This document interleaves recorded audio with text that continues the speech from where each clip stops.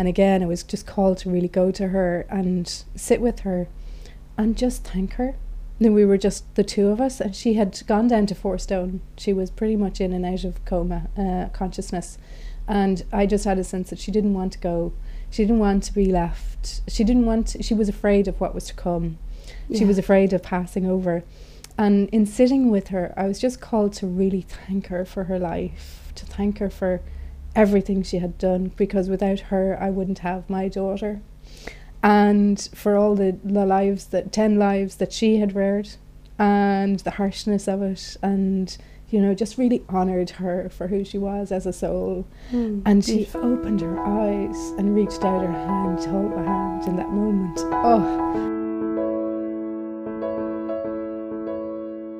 Hello and welcome. My name is Liz Gleeson, and you're listening to Shapes of Grief. Shapes of Grief is a curation of stories from ordinary people on their experience of loss, how their grief impacted them, and what helped them to find their feet again. Loss can really have such a profound effect on our lives, and it is my hope that Shapes of Grief will provide comfort, hope, and inspiration to our listeners, so that together we can get more comfortable talking about grief. If you like what you hear, please consider becoming a patron of Shapes of Grief on patreon.com. This is a listener-supported podcast, so please do donate, like, share and review. It really does keep us going. For more grief resources and grief support, find and follow us on all the usual social media channels and on shapesofgrief.com.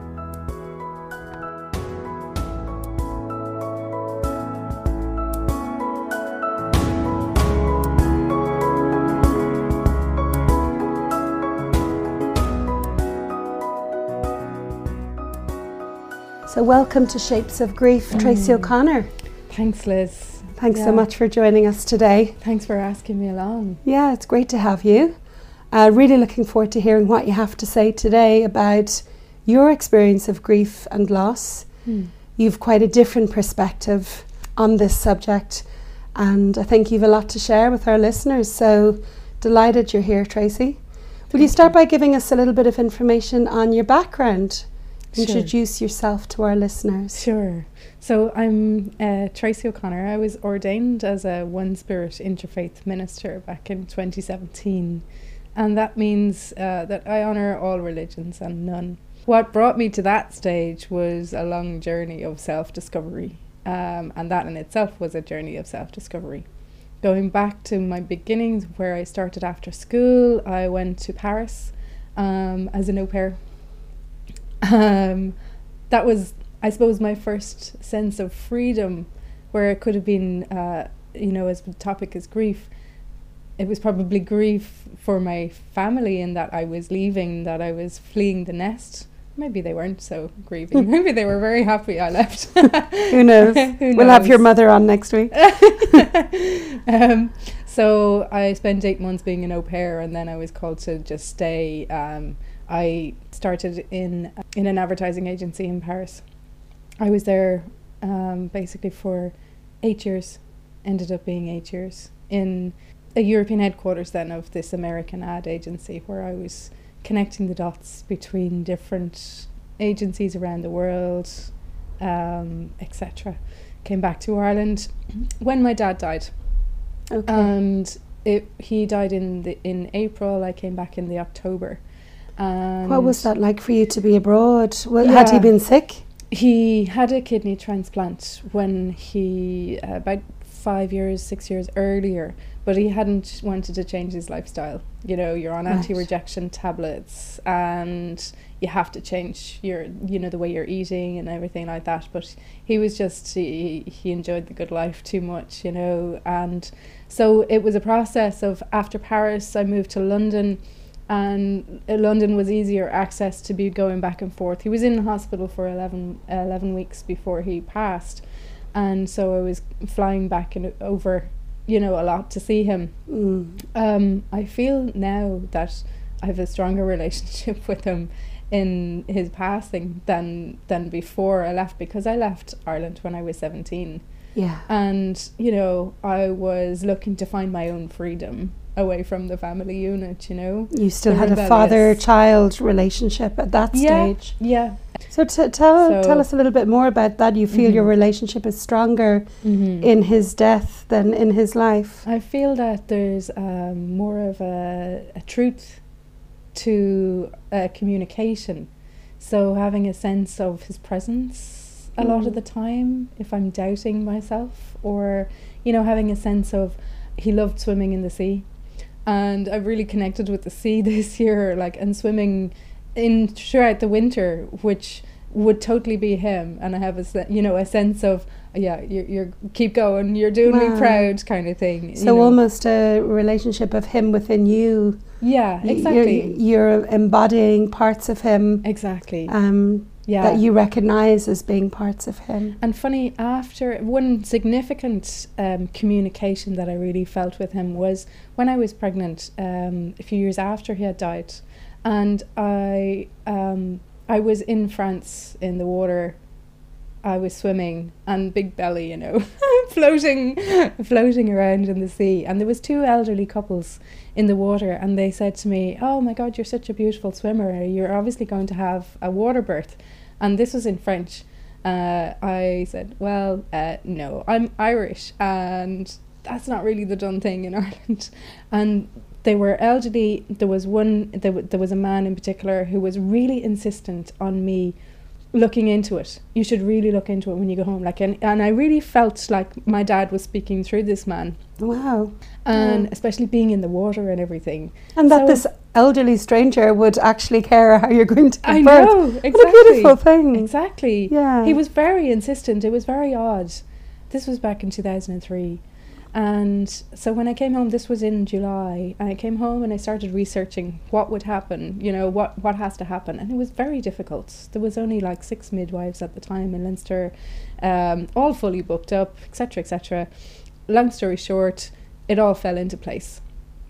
It was meant to happen, and I had a water birth. But it was a real sense of my dad and his presence really pushing me to find out about it. Just keep going, you know, and that presence. And would that have been him in life, Tracy? Was that... he wouldn't have he would have been like, "Don't be telling me the details. I don't want to know," you know.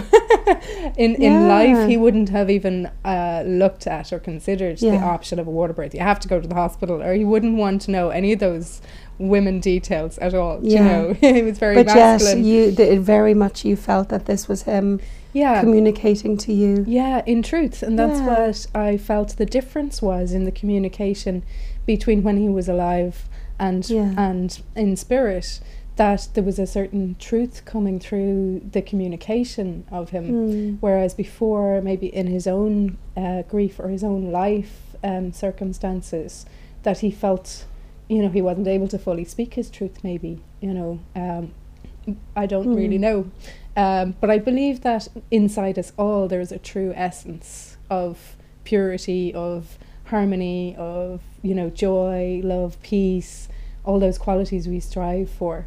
And when we're born, you know, through conditioning and whatever life circumstances that we have, that we take on conditioning, or, you know, we protect ourselves with walls of, you know, whatever it is that we go through. Our ego structure gets harder and bigger, and more difficult to shed as time goes on. Yeah, exactly. And we forget our true essence. So we forget how to be open and honest and heart-centered with each other, you know. So you gave birth to a daughter in 2003. Yeah. And so that was an amazing experience in itself, to have that freedom, the midwife coming, and it was just a sense of that's how she wanted to be brought into the world, with ease. And you know, I just, it's beyond words nearly, the experience. It was just so natural, and I won't say easy, because nobody in their right mind will tell you that childbirth is easy. But that in itself, there was a moment in giving birth where I just felt myself going completely inside myself, and that there was nobody else existed in this space. I remember that moment too. Primal. Oh, yeah. You just can't describe it really. You really meet yourself, don't you? Oh, and yeah. This is me, and only me can do this. Absolutely. Yeah, that's exactly what it is. And it's like you almost grab your own back. Yeah. And go, I've got you. Okay, let's go. Exactly. And everyone else pales into insignificance. Yeah. And even though my daughter's dad was in the pool, in the birthing pool with me, literally having my back, as you say, he just disappeared out of my existence, out of my frame of woe. So it's an interesting one to remember in terms of, because often people, they want to forget childbirth because of the experience, especially with so many giving birth in hospitals. And I just did my research beforehand, was reading up on books on what's the knowledge, that African women go out into the bush and they just squat, and that just seems like gravity. It's more, conducive to actually giving birth as opposed to lying back. And anyway, it is what it is, and some people have to go into hospital, for circumstances and so on. But that was my experience. It's more part of our conditioning as well, isn't it? Like our societal conditioning and what we've made of these events. Yeah. Profound loss can rock our inner world. It's confusing, life-altering, and often scary. You've probably already figured out that there are no stages of grief. But are there other models, theories, tools, or practices that can help us to navigate the grieving process? To learn more, visit shapesofgrief.com. As Liz says, the more people who are grief trained, the more supportive and compassionate our society will be. And that will make life so much better for anyone coping with loss and grief. Now, let's get you back to the podcast. Yeah. But Tracy, I'm interested, you mentioned you're an interfaith minister. Mm-hmm. And, just listening to you, you've got a huge spiritual element. Not element, you are a hugely spiritual person. What brought you there? I came across a quote recently, and it was, when I meet someone who's really grounded and, amazing and doing beautiful work in the world, I think, what darkness brought you there? Because for many of us, when we are sort of becoming ourselves, it's because we've had that universal kick in the ass. Something difficult has happened that makes us need to go through that dark night of the soul, if you like, in order to go, okay, well, this is what matters to me. Would you tell us about your journey to becoming an interfaith minister? Well, sure. So when I came back to Ireland, I was working in advertising when I came back from Paris and London. And for me, that was my world. I was in advertising, and this is my career, and I'm made, And then I met my daughter's dad, and at the same time that I met him, I decided to leave work. I decided to leave the corporate space and go into project management, and it was my 30th birthday, all at the same time. So that was the start of my letting go of my security, of who I thought I was in the world. This was my career path. So I thought, all gung-ho, I have everything I need to do that. In between times, I had started a counselling course, a distance learning counselling and psychology course for my own process, because I was in a corporate space that was there was something pulling at me going, this is not what you're meant to be doing, and I'm fighting against it, and I'm going, of course it is. So I was tearing myself apart in resisting my calling and my path. It's almost like the ego is driving you in one direction and the soul is screeching and pulling at you in another direction. And actually, interesting enough, what happened was I fell off a horse. A horse actually fell on top of me. Okay, how does that happen? So this guy had bought our family home, and he had horses with it, and I met him at a party, and he asked me if I'd like to come and ride this horse that he had that nobody was riding. And I'm like, yeah, of course, because I grew up riding, and it was something that I really missed when I left Ireland. And so I was back in my family home for the first time since I had left Ireland. My mum and dad had moved since then and sold the house, and the horse was very green and really distrusting. Like, actually the kids were coming out to help me catch the horse in the field, and they were coming out with the yard brushes going, come here, come here. I'm like, I think I'll do this on my own, you know, and just kind of connected with the horse. Anyway, the fourth day I was riding him, and I was just trotting him in a circle, and I didn't realise how inflexible he was, and he tripped over himself and fell on top of me and basically broke my shoulder and twisted my knee and my ankle on my left side and my big toe. It wasn't hugely disastrous. It was really painful, but it meant that I had to take a month out of work to rehabilitate myself. So that, for me, was falling off my high horse. It was knocking the ego out. It was all the left side, which for me represents the feminine, to come into more connection with my spirituality. Somebody had given me a copy of, or I found it on a bookshelf, Conversations with God. Oh, yeah. Not Conversations with God, sorry, The Celestine Prophecy. Oh, yes. And I just couldn't get enough. So the Celestine Prophecy is a journey, is an exploration of one guy's journey of following synchronicities in his life. And James Redfield, James Redfield. Yeah. Redfield. And so it was an eye-opener for me. That's, I suppose, where it started consciously for me, connecting with something else, you know, that it's not just all cut into stone, that there is possibilities outside of our realms. And what's lovely about this is it's usually a book, isn't it? It's usually a book. You know, it's so important, because I think part of us inside knows we're not okay, we're not where we should be going, but we're not quite sure what is the right path. And maybe to hear a podcast or to read a book kind of tells us, okay, this is my language, this is calling me, this is where I need to go. It's resonating. You know? I remember when I was 17 being in Hodges Figgis, the bookshop, I opened up The Road Less Travelled by Scott Peck. And I think the first line of that book is, life is hard. And I remember just going, thank God someone else feels that too. Right. And I immediately bought the book, and that was the beginning of my little journey of just, you know, exactly, of just realising that what we were watching on TV or living in our daily lives was just the surface. Yeah. And that there was so much more. But it's lovely that you say that book did it for you. Absolutely. And then I couldn't get enough. I had to buy the next one and the next one, the 10th Insight and the 11th and 12th.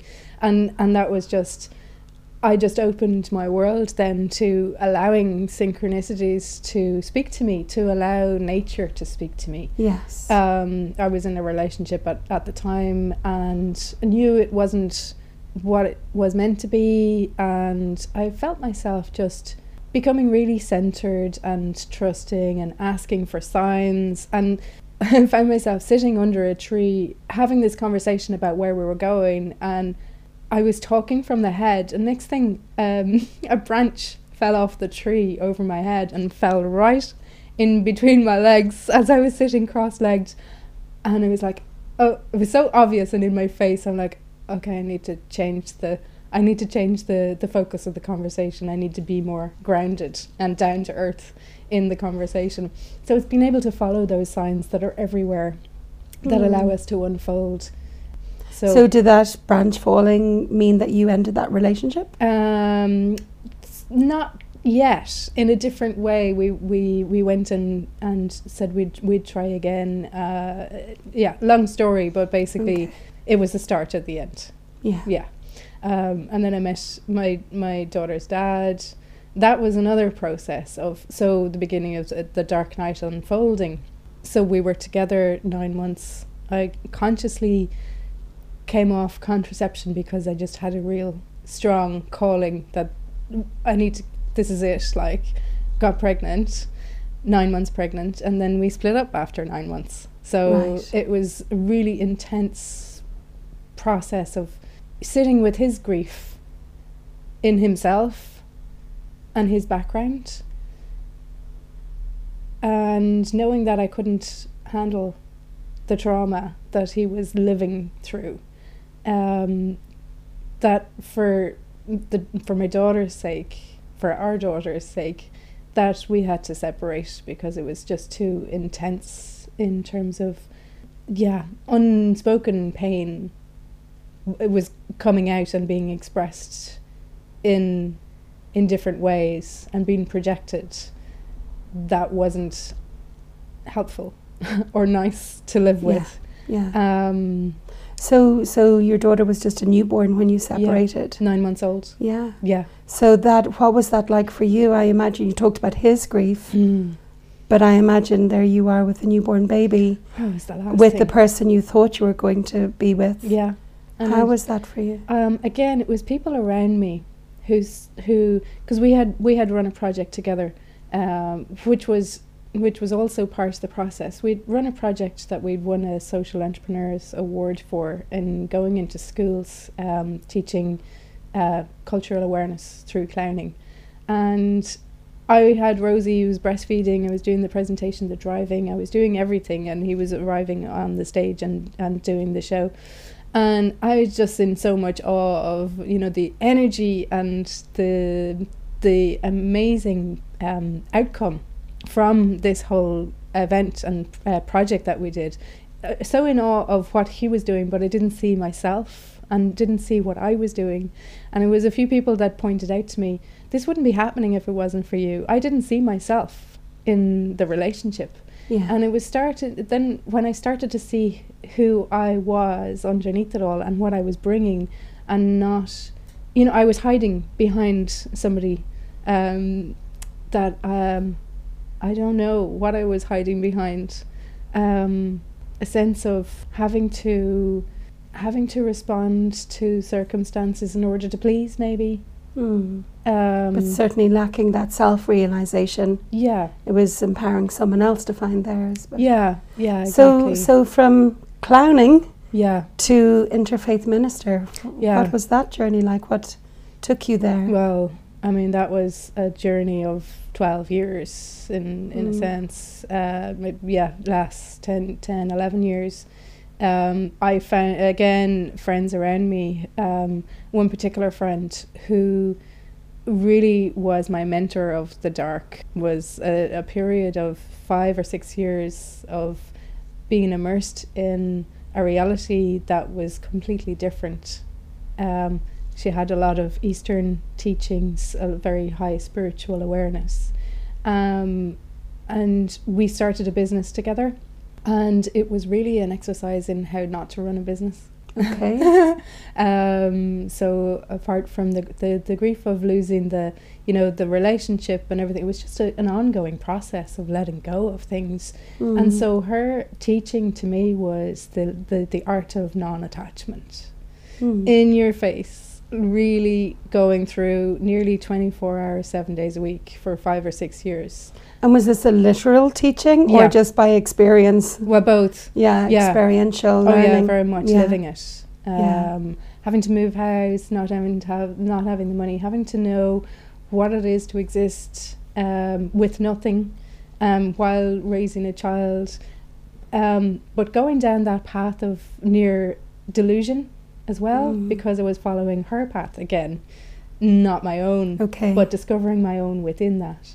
And it was towards the end, it was around 2010, when I suddenly realised, again, I'd gone to somebody for advice, and it was my dad who came through again, and it was a tarot card reader, and she said, I have to tell you something, just don't shoot the messenger. Right. And she said, there's somebody around you, first of all, she said, there's somebody around you, and they're not what you think they are. And that was a real wake-up call for me, because I held this person on such a high pedestal, and she was painting a picture that they're actually very, it's a very dark energy that you're around, and that got me thinking. And then she said, so your dad wants me to tell you something, and again, don't shoot the messenger, but if he was here, he said I'd give her a foot in the arse. And that's exactly what he would have said. How would she know, and so that was a real wake-up call for me as well. This is it's really time to step out of this now and to do your own thing, and to just, I had disconnected from my own intuition, from my own confidence. I was like really, really, really low And that's understandable. Like, I just have this image of you there, a young woman with a baby. The relationship has gone pear-shaped. You're on your own.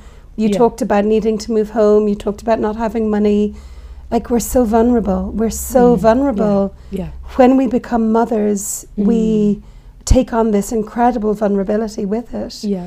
And we are so reliant on people around us. Yeah. Absolutely. And I don't think a lot of people really understand that or appreciate that, particularly as a single mother. True. You know, because you are giving everything to this little one and then also needing to provide. And, you know, you talked about those energies earlier, the male energy and the female energy. You've to have them both in large amounts. So, yeah, exactly. You know, I really understand that need to find someone who you think is going to be your savior or help you through or have the answers. Yeah, that's true. And I think we all have our gurus at some stage. Yeah. Yeah, absolutely. Yeah. So, and then it was seeing her for who she was. And so I decided, right, time to cut those cords, and that wasn't an easy process. It was during the snow. Was there, you know, you talked about this person being very spiritual or very learned in Eastern teachings. Was there an element of spiritual bypassing going on then? Completely, which I didn't see.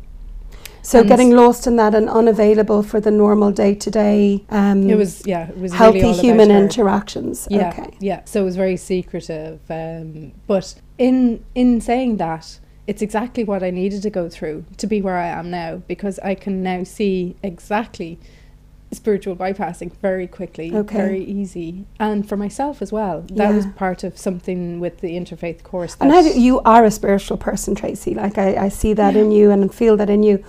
How is it for you when you are around other people where everything is love and light, peace and joy? I'm a high vibration on the path. You know, I'm like, what work haven't you done? You're not connecting to the planet, to the self, you're not being grounded. It's not all love and light. That's, you know, it's bullshit. We can't have love and light without the darkness, because one can't exist without the other. Yeah. And it's the balance of those two. So fast forward. I think Jung says that. He says, I must have a dark side if I am to be whole. Absolutely. You know. Absolutely. But it's recognizing it. It's when we don't see the dark side, then we're in trouble. Yeah. Because then it rules our life. When we're standing with our back to it. Yeah. And only looking in one direction. Exactly. Yeah. And that's what I was seeing then from a distant perspective with the woman that was guiding me, was that she wasn't seeing the whole picture. That's another story, but it led me to disconnect then, and then I was really on my own, and it was time for me to step up in the world, find a job, did my LinkedIn profile. As I said, I was so low in my self-esteem. I decided to ask for recommendations on LinkedIn from who I'd worked with in Paris and London, for example, and anybody else when I came back to Ireland. And so were you turning towards the corporate world again at this point? LinkedIn isn't really the hub of spiritual practice. I just thought, well, I need money and I need a job. And so it sounds like you were really grounding yourself again then. And being real. Yeah. Because I really needed to start being real again. Yeah. And it was when people sent me the LinkedIn reviews that are recommendations that I thought, they're talking about me. And it was a really interesting process. You know, when you're in that real dark space, to ask for somebody to remember what you've done for them in their life. And what came back was just like glowing recommendations, and it really gave me a spark of, oh wow, it reminded me of who I was, you know, when I was. So I think we lose part of who we are when we have a child. Oh, you know, our self-esteem, you know, mine anyway, drained out through my feet, and you know, we can become quite anxious about our value in the world. But we become great at bathing babies and changing nappies and staying up for 6 hours at night. Yeah, but it's not glorified. And it's not respected. It's not respected. But that again, that vulnerability of coming out of that space and trying to find your place in the world again. I really get that. So that grounding was going from highly spiritual existence in the, going with synchronicities and flow, and just not really existing in the everyday world. Yeah. To getting a job, being headhunted on LinkedIn after I'd put up my profile for a sales company. Like, to go from no confidence to having to really step into, doing sales. And that was an amazing experience. So that all kind of led me down the path to a few years being in the world of sales and marketing again. After the ecstasy, the laundry. Yeah. Like Jack Cornfield. Yeah. Yeah. Say a bit more about that.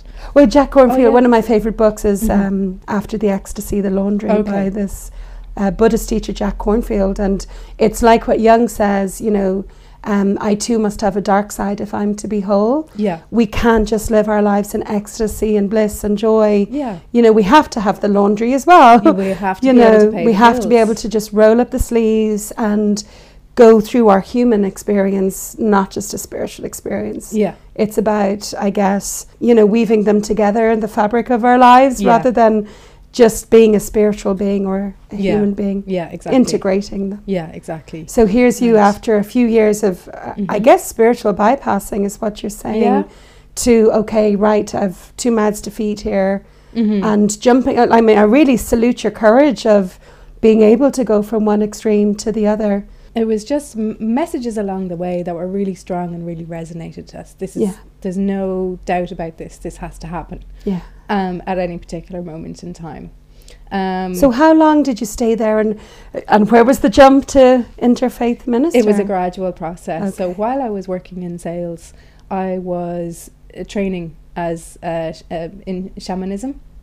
So that was a real kind of connection to spirituality, but in a really grounded way, connected to the earth, connected to the cycles of nature, and understanding our connection with those cycles. And for me, that's where I am right now, is that's spirituality. It's returning to our true nature, reflected in the nature we find outside ourselves.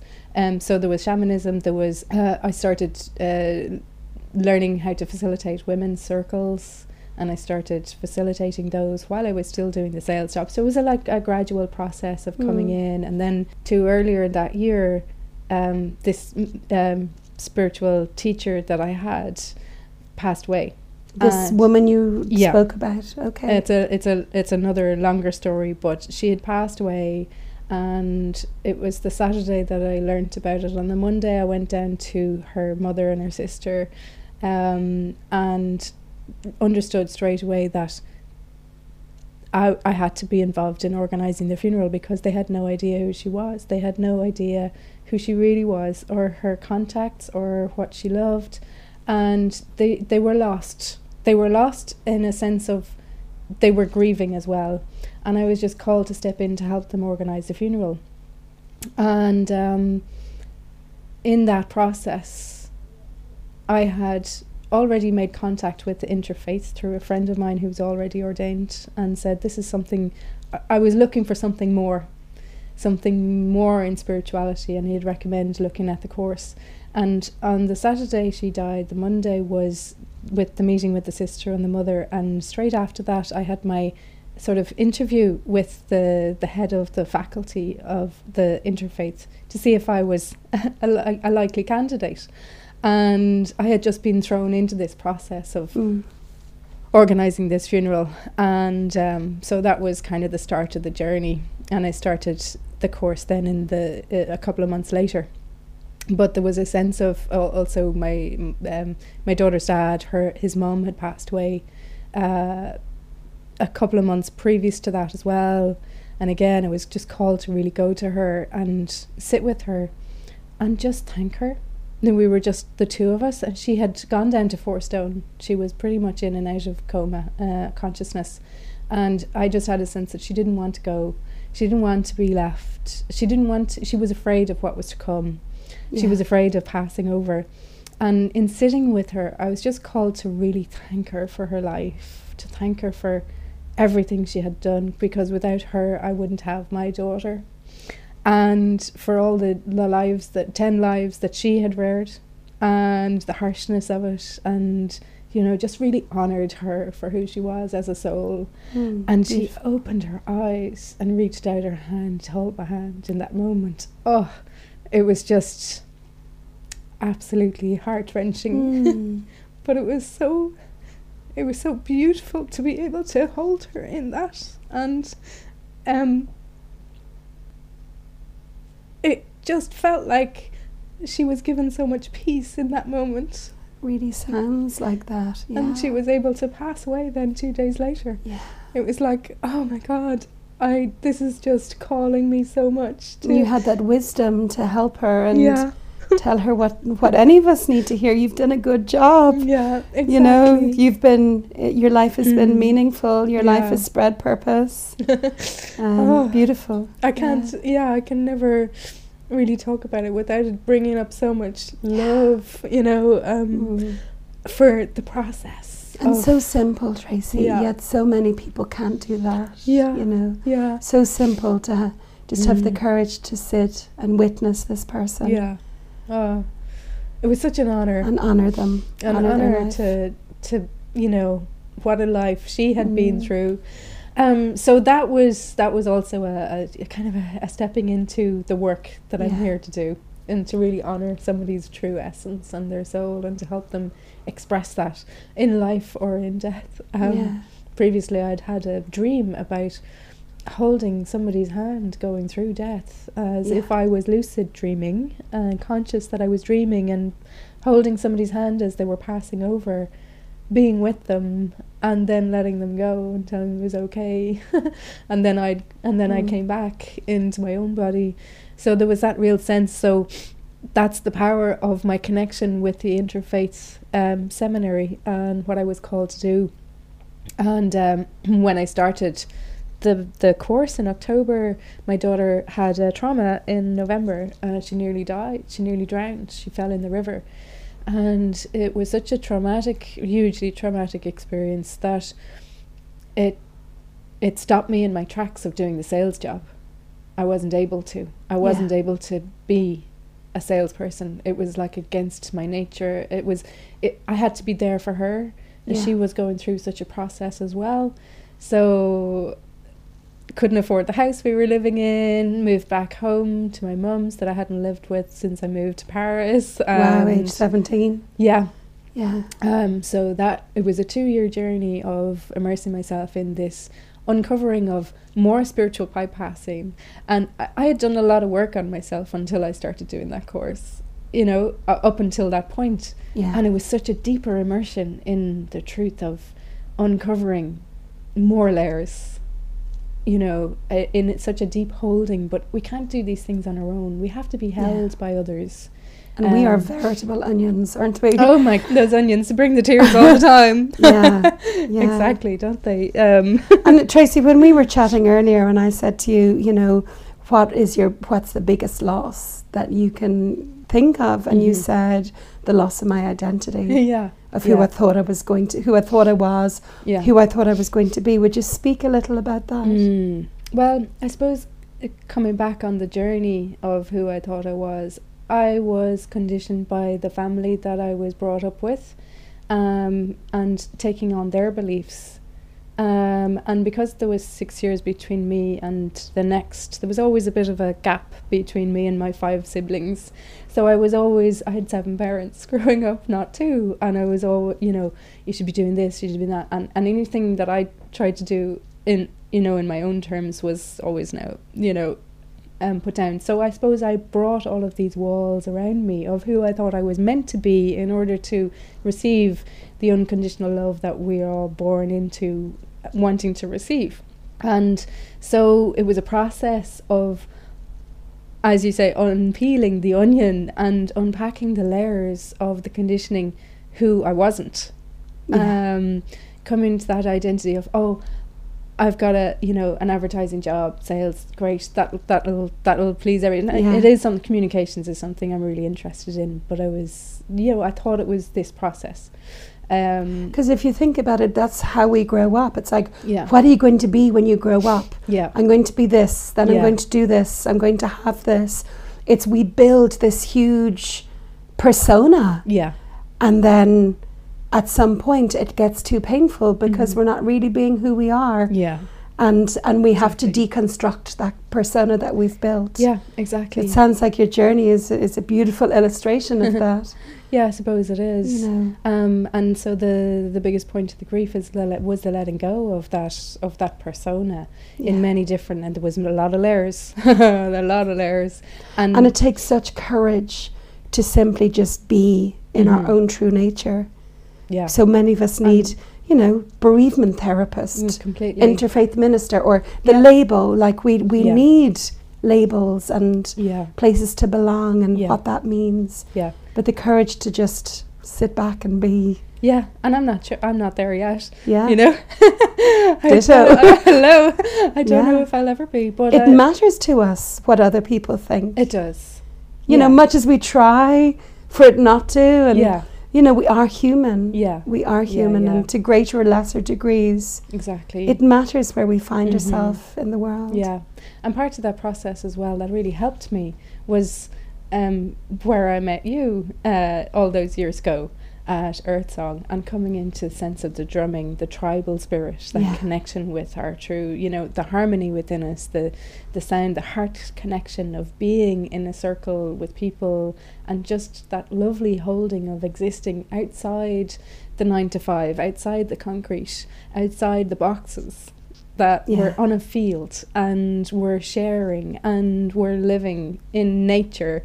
It's funny you say that, because my strongest memory of you, obviously our kids had met playing on the field, and I remember going into the talent show one night and sitting down, and you were beside me, and you just had such a warmth about you. And I remember you said, "Hey, you want some hot chocolate?" and handed me your mug. Really? And I was like, I don't even know her, and she's like offering to share her mug with me, you know. And it was just this moment of, you know, for me, wherever I was at the time, people are really warm and loving when we let them be. Yeah. I remember you as just this warm, loving woman sharing her hot chocolate with me in the grass. Oh wow. Yeah. Yeah, cool. That's, I suppose it was underneath it all, It's always been there.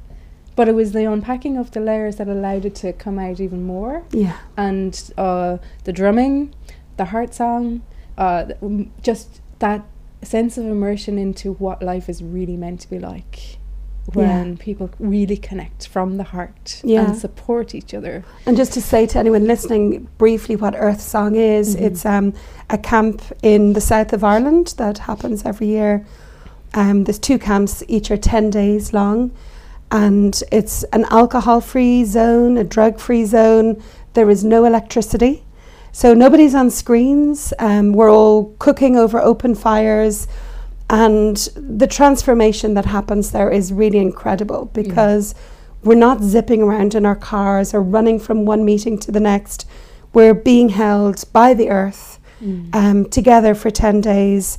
And it is literally a process that happens where people just sink into themselves with all the joy and all the pain that comes with that. And that the kids are allowed to roam free as kids they roam wish, free, which is such an eye-opener. That was something I really struggled with the first time I was there, and it was lashing rain, and there was you only have a certain amount of clothes, right, for the 10 days. So my daughter was like running around, and she's splashing in the mud, and she's rolling around, and she's having a great time, and I'm like, don't do that, you have to keep the clothes. And I remember one of our friends came along and said, Tracy, just let her do it. And I'm like, what? The kids go out, they get muddy, they barely brush their teeth for a week, their hair comes back with nests in it. I have a beautiful photo of one, I think it was Oisín's feet just caked in mud. You know, when we got back here, like the earth was ingrained in his body, like despite 3 baths, it was still there under the nails, in the cracks of his skin, with broken toenails.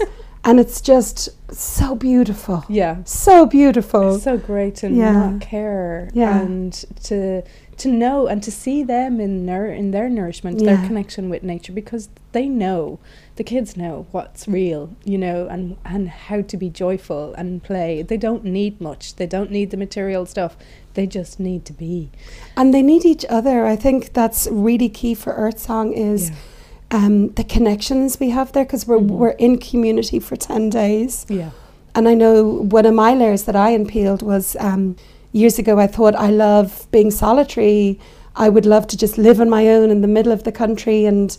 But actually, I'm such a social being. I love other people's company. I love connection. Yeah. And I've come to realise through my bereavement work that connection is vital. Huge. Because when we're vulnerable, when we're grieving, we do tend to retreat. It's like we go into hibernation. We're so fragile. We're like a lobster without a shell. And we tend to protect. But actually, if we can just reach out to the right people and or accept the hands that are reaching into us, that's where so much healing can happen. Absolutely. Is in connection with other humans. Yeah. But we've become afraid to connect because of, I suppose, the isolation that we're brought up to embrace. Live in a box, live in your house, live in your car, go to your job. Yeah. And there's this fear that's promoted around Dysfunctional security. independence, as my friend says. Right. You know, we've got to get on with it, do it yourselves. It's Yeah. your responsibility. Yeah. There's Yeah. a balance. We need each other. We're social beings. And the media, they just propagate fear all the time. There's all negative in Yeah. stories. There's no Yeah. positive. So we have no reason to believe that it's safe to connect with anybody. yeah. Because we Yeah. have this fear of our lives Yeah. being threatened all the time. And the world isn't like that. You know, the media really have a lot to answer to Yeah. for portraying one side of the story all the time, the dark side. It's time to really, you know, find that balance. Yeah. And there's a lot of community initiatives that are happening that are really bringing people together. And I notice as I hold my circles or I hold meditation classes, people don't know each other. And I give them permission to know each other. I give them permission to just be and just to connect. And in that space, they're, wow, that was amazing. Like, we don't know each other, but we know each other, you know? And Yeah. they're starting to help each other. And there's more and more initiatives. There's more and more circles being Yeah. formed. And even in the corporate space as well. People are starting to want to find the meaning and the connection, even in the structures. Because corporate wellness is one of the other things that I do, and going into the corporate space, bringing well-being into the individuals, into the employees. There's also a sense of you can bring well-being to a person, but if you don't bring well-being to the environment that they exist within, then It's you pointless, know, yeah. it has to all change. So I think, And it's so lovely that you've integrated those two worlds, Tracy. yeah, You know, you spent a lot of your life jumping from one to the other, the corporate world, the spiritual world, the corporate Yeah. world, the spiritual world. yeah, And Yeah. now you're bringing your spiritual world into your corporate world. exactly, yeah, It's almost like you needed to go through what you've been Yeah. through yeah. to get to where you are now.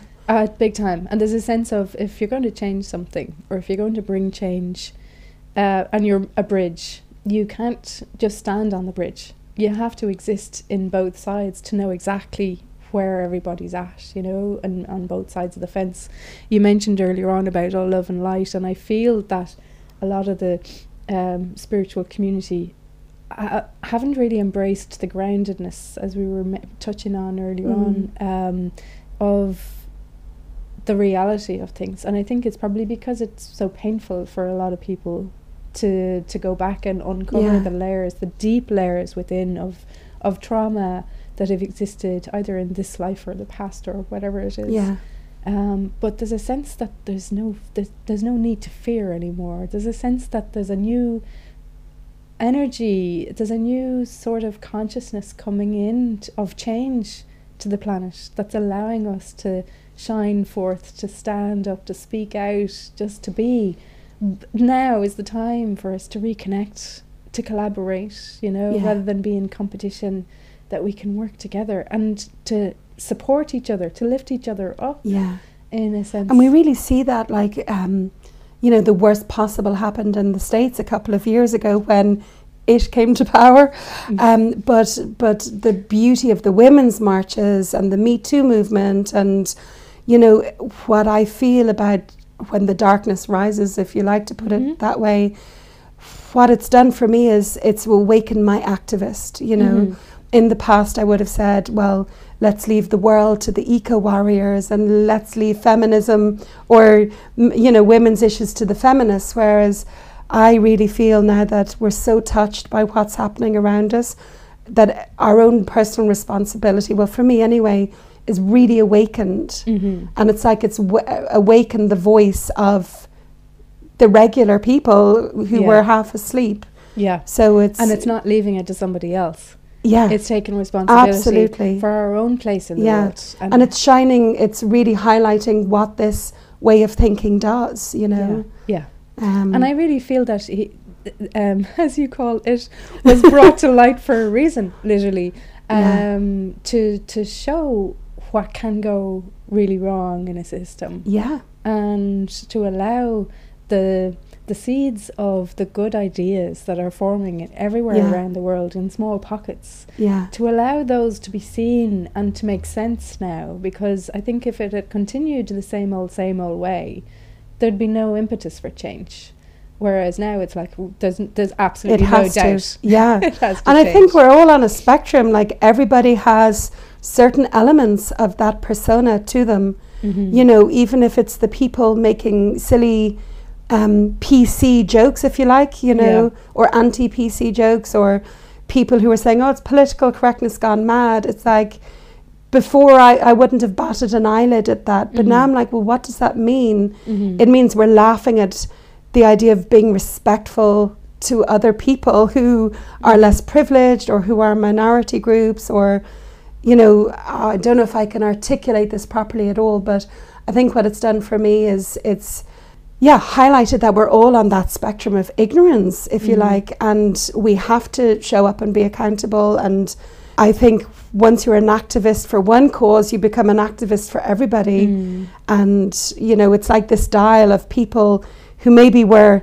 not quite where it is at down there, but it's like calling people to wake up and balance it out, and you move towards goodness and diversity, and recognizing our common humanity, and recognizing the crisis that we've caused on the planet, and what am I going to do about it? And rather than looking at what am I going to do about helping the world evolve, what am I going to do about it in myself? So looking at what aspects of something that doesn't resonate with your version or your picture of how it should be, what is it, something in you first? I think that's really key to the activism part, is rather than going out and fixing something, we've got to fix ourselves first. Absolutely. And when we're clear and when we've peeled away the layers of the onion, and to find that flame of truth, of harmony and balance, that we can then see the solutions and we can help others to ignite their flame. So where do we start, Tracy? Someone's listening, they're like, oh my God, you know, I don't know where I am, I don't know where I'm going, I'm kind of happy, I'm kind of not. Where do I begin? Where do I begin to listen to myself, listen to what's important for me, and take action? What would you say? What words of wisdom? Wow. Well, it really depends on where anybody is at in their own particular journey, but I really think it comes back to presence and back to the senses.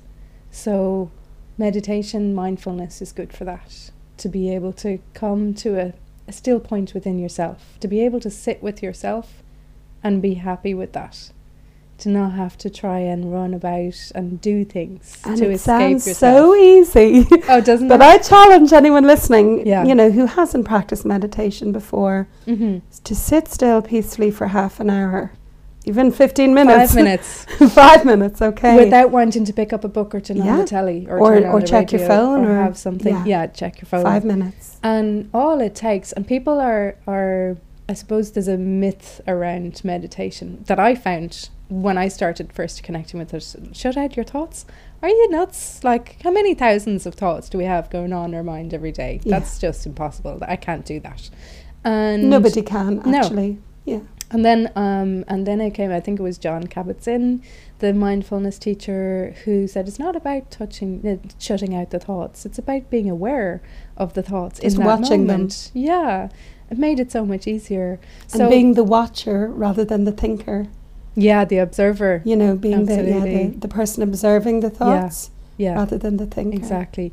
But in simplicity, it's really about if we can connect with our breath and just the sensation of the breath coming in through our nose, down the back of our throat, into our lungs, feeling it going out again. That in one breath, that's all it takes, just to focus on that sensation of the breath coming in and out, to know that we're alive. We will always be alive as long as we have that breath. And it's the simplest way to come into just being. And you even to focus on one breath is difficult without a thought coming into your head, you know. So it's just to be gentle with yourself, to sit, to notice the sensation of the breath, then notice what thoughts are coming in, what distractions, a car, a sensation in your body, an itch, a thought. But just to notice it and allow it. Yeah. And when you're aware that you're thinking, then just bringing your awareness slowly just back to your breath. And it's a process of like a seesaw, you know, to and fro until you get in. It is a practice. It's like building And just noticing the thoughts rather than eliminating them. Yeah, exactly. Back to They'll go by themselves. It's Yeah. like the ego. I kind of compare sometimes to a spoiled child who just wants your attention all the time, and you just go away. You really don't want to go there. You really don't, like, just shut up. And then you keep knocking until it gets your attention. So notice it. All it's looking for is love. That child is looking for love. The ego, the thought, is looking to be heard, and we're not used to hearing it. So just hear it. And I think Notice it. something precious happens in that moment where you do connect with your breath, Yeah. particularly maybe in our line of work where we know how precious that breath is. Yeah, sure. Because so many people are denied the privilege of breath when they die. There's something about, wow, my body's breathing. I'm alive right now. I don't know for how long. Yeah. What am I going to do with this one precious life of mine? Yeah, as Mary Oliver says. Exactly. And there's one precious breath. Yeah. And it can change in just a moment. It doesn't, you're having a stressful day. I used to do it when I started meditating myself when I was in the sales job. And I remember being so stressed one day, I brought myself to my car. I was in tears. I brought myself to my car and I just meditated for 5 minutes with an app, and it was gone. Yeah. I was ready to go again. That's all it took. Yeah. It's a question of bringing us back to center, to presence, to who we really are in our true nature, which is we're supported by nature, by the earth, by her flow, her harmony, her grace, and it's to find that within ourselves again. So that, I think, would be the starting point for me. It might be for others, it might be going to the gym, it might be going for a walk or connecting with nature. But do it mindfully. Don't do it mindlessly. Feel your feet on the ground as you're walking or as you're running. Feel the air on your skin. Smell, see the colours. Yeah. Feel the leaves, the trees. And whatever you're doing, because I know a factor for me was I have 4 young kids. I'm on my own most of the time. And I don't have the luxury of being able to sit and... You know, I did in my 30s or my 20s.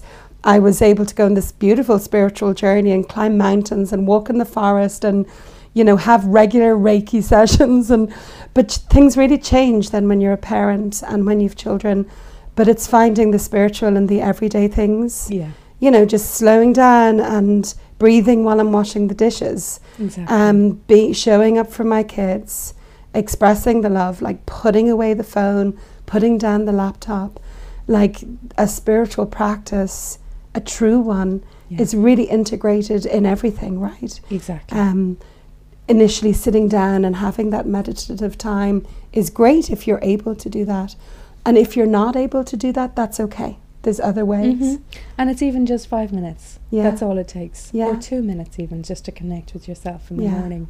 Because I think that sets you up then for the day, and it brings you into a space of, right, I'm here, I'm showing up for myself and allowing everything to unfold in the way it's going to unfold. Yeah. But we can't, I suppose, be expected to practice mindfulness without practicing it with ourselves in the doing. Yes, do you know that's what I mean? true. You have to be in the being. And let's face it, you know, if you don't have 10 minutes in the day for yourself, you're doing there's something wrong. Yeah. You know, there's something fundamentally You're too wrong busy. if you cannot give yourself 10 minutes. One of the things that we were taught in the Interfaith course was if you're too busy to meditate, you're given the task of meditating for half an hour. If you're too busy, meditate for an hour. Yes, I remember hearing that. So it's like, you know, Yeah.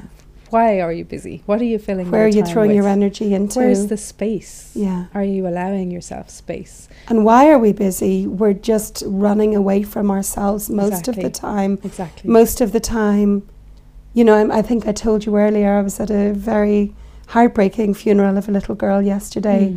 And, you know, I came home and I had supervision in town, and I had some other meetings set up. I was going to do a podcast interview. And I just thought, you know what? No, it can all wait. That can all wait. And I just really needed to sit and just be with, you know, the loss and the grief I felt around this little girl's death.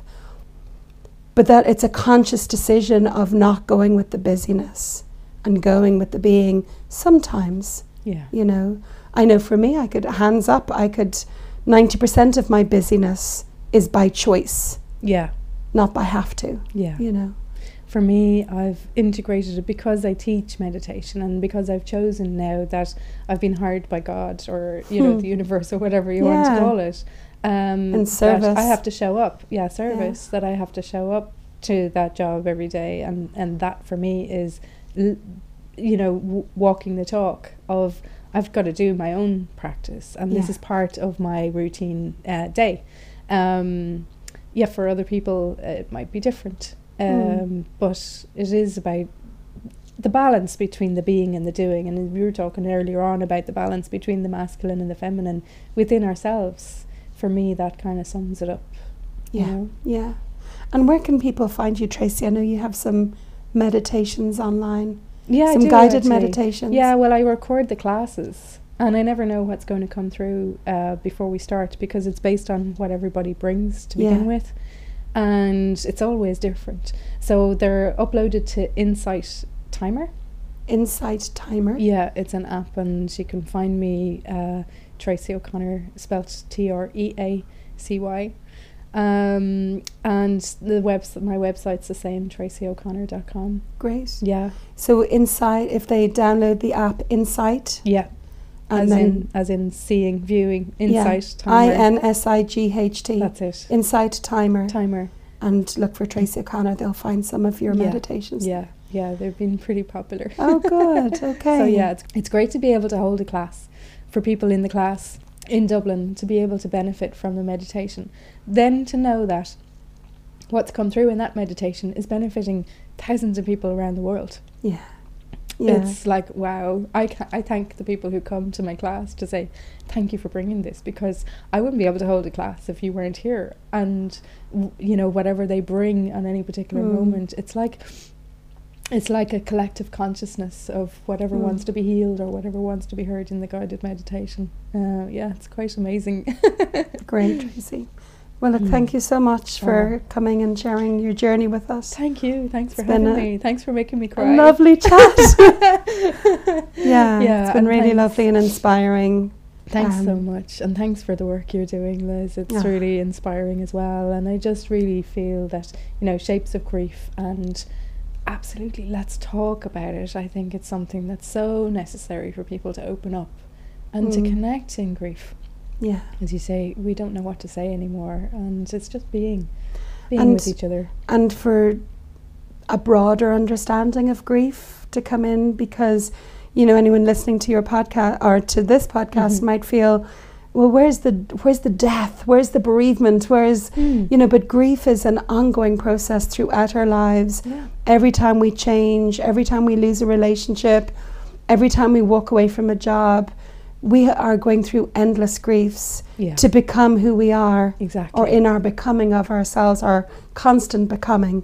Exactly. There is grief all along that road if we are changing. Yeah. If we change, there is grief. We're letting something go. Absolutely. So you've brought a lovely different perspective to the notion of grief and loss and what it is. So thank you And for that's that. something to be afraid of. Yeah. There's so much. As Joseph Campbell says, the cave you fear to enter holds the treasure you seek. Beautiful. Thank you. Thanks, Liz.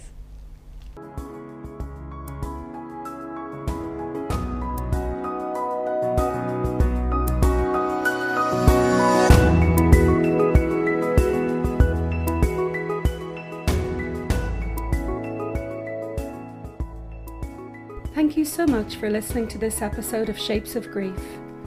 This podcast is not a substitute for professional medical or psychological advice. If your grief is making you unwell, please do go to your healthcare provider. Grief is a normal part of being human. You are not alone.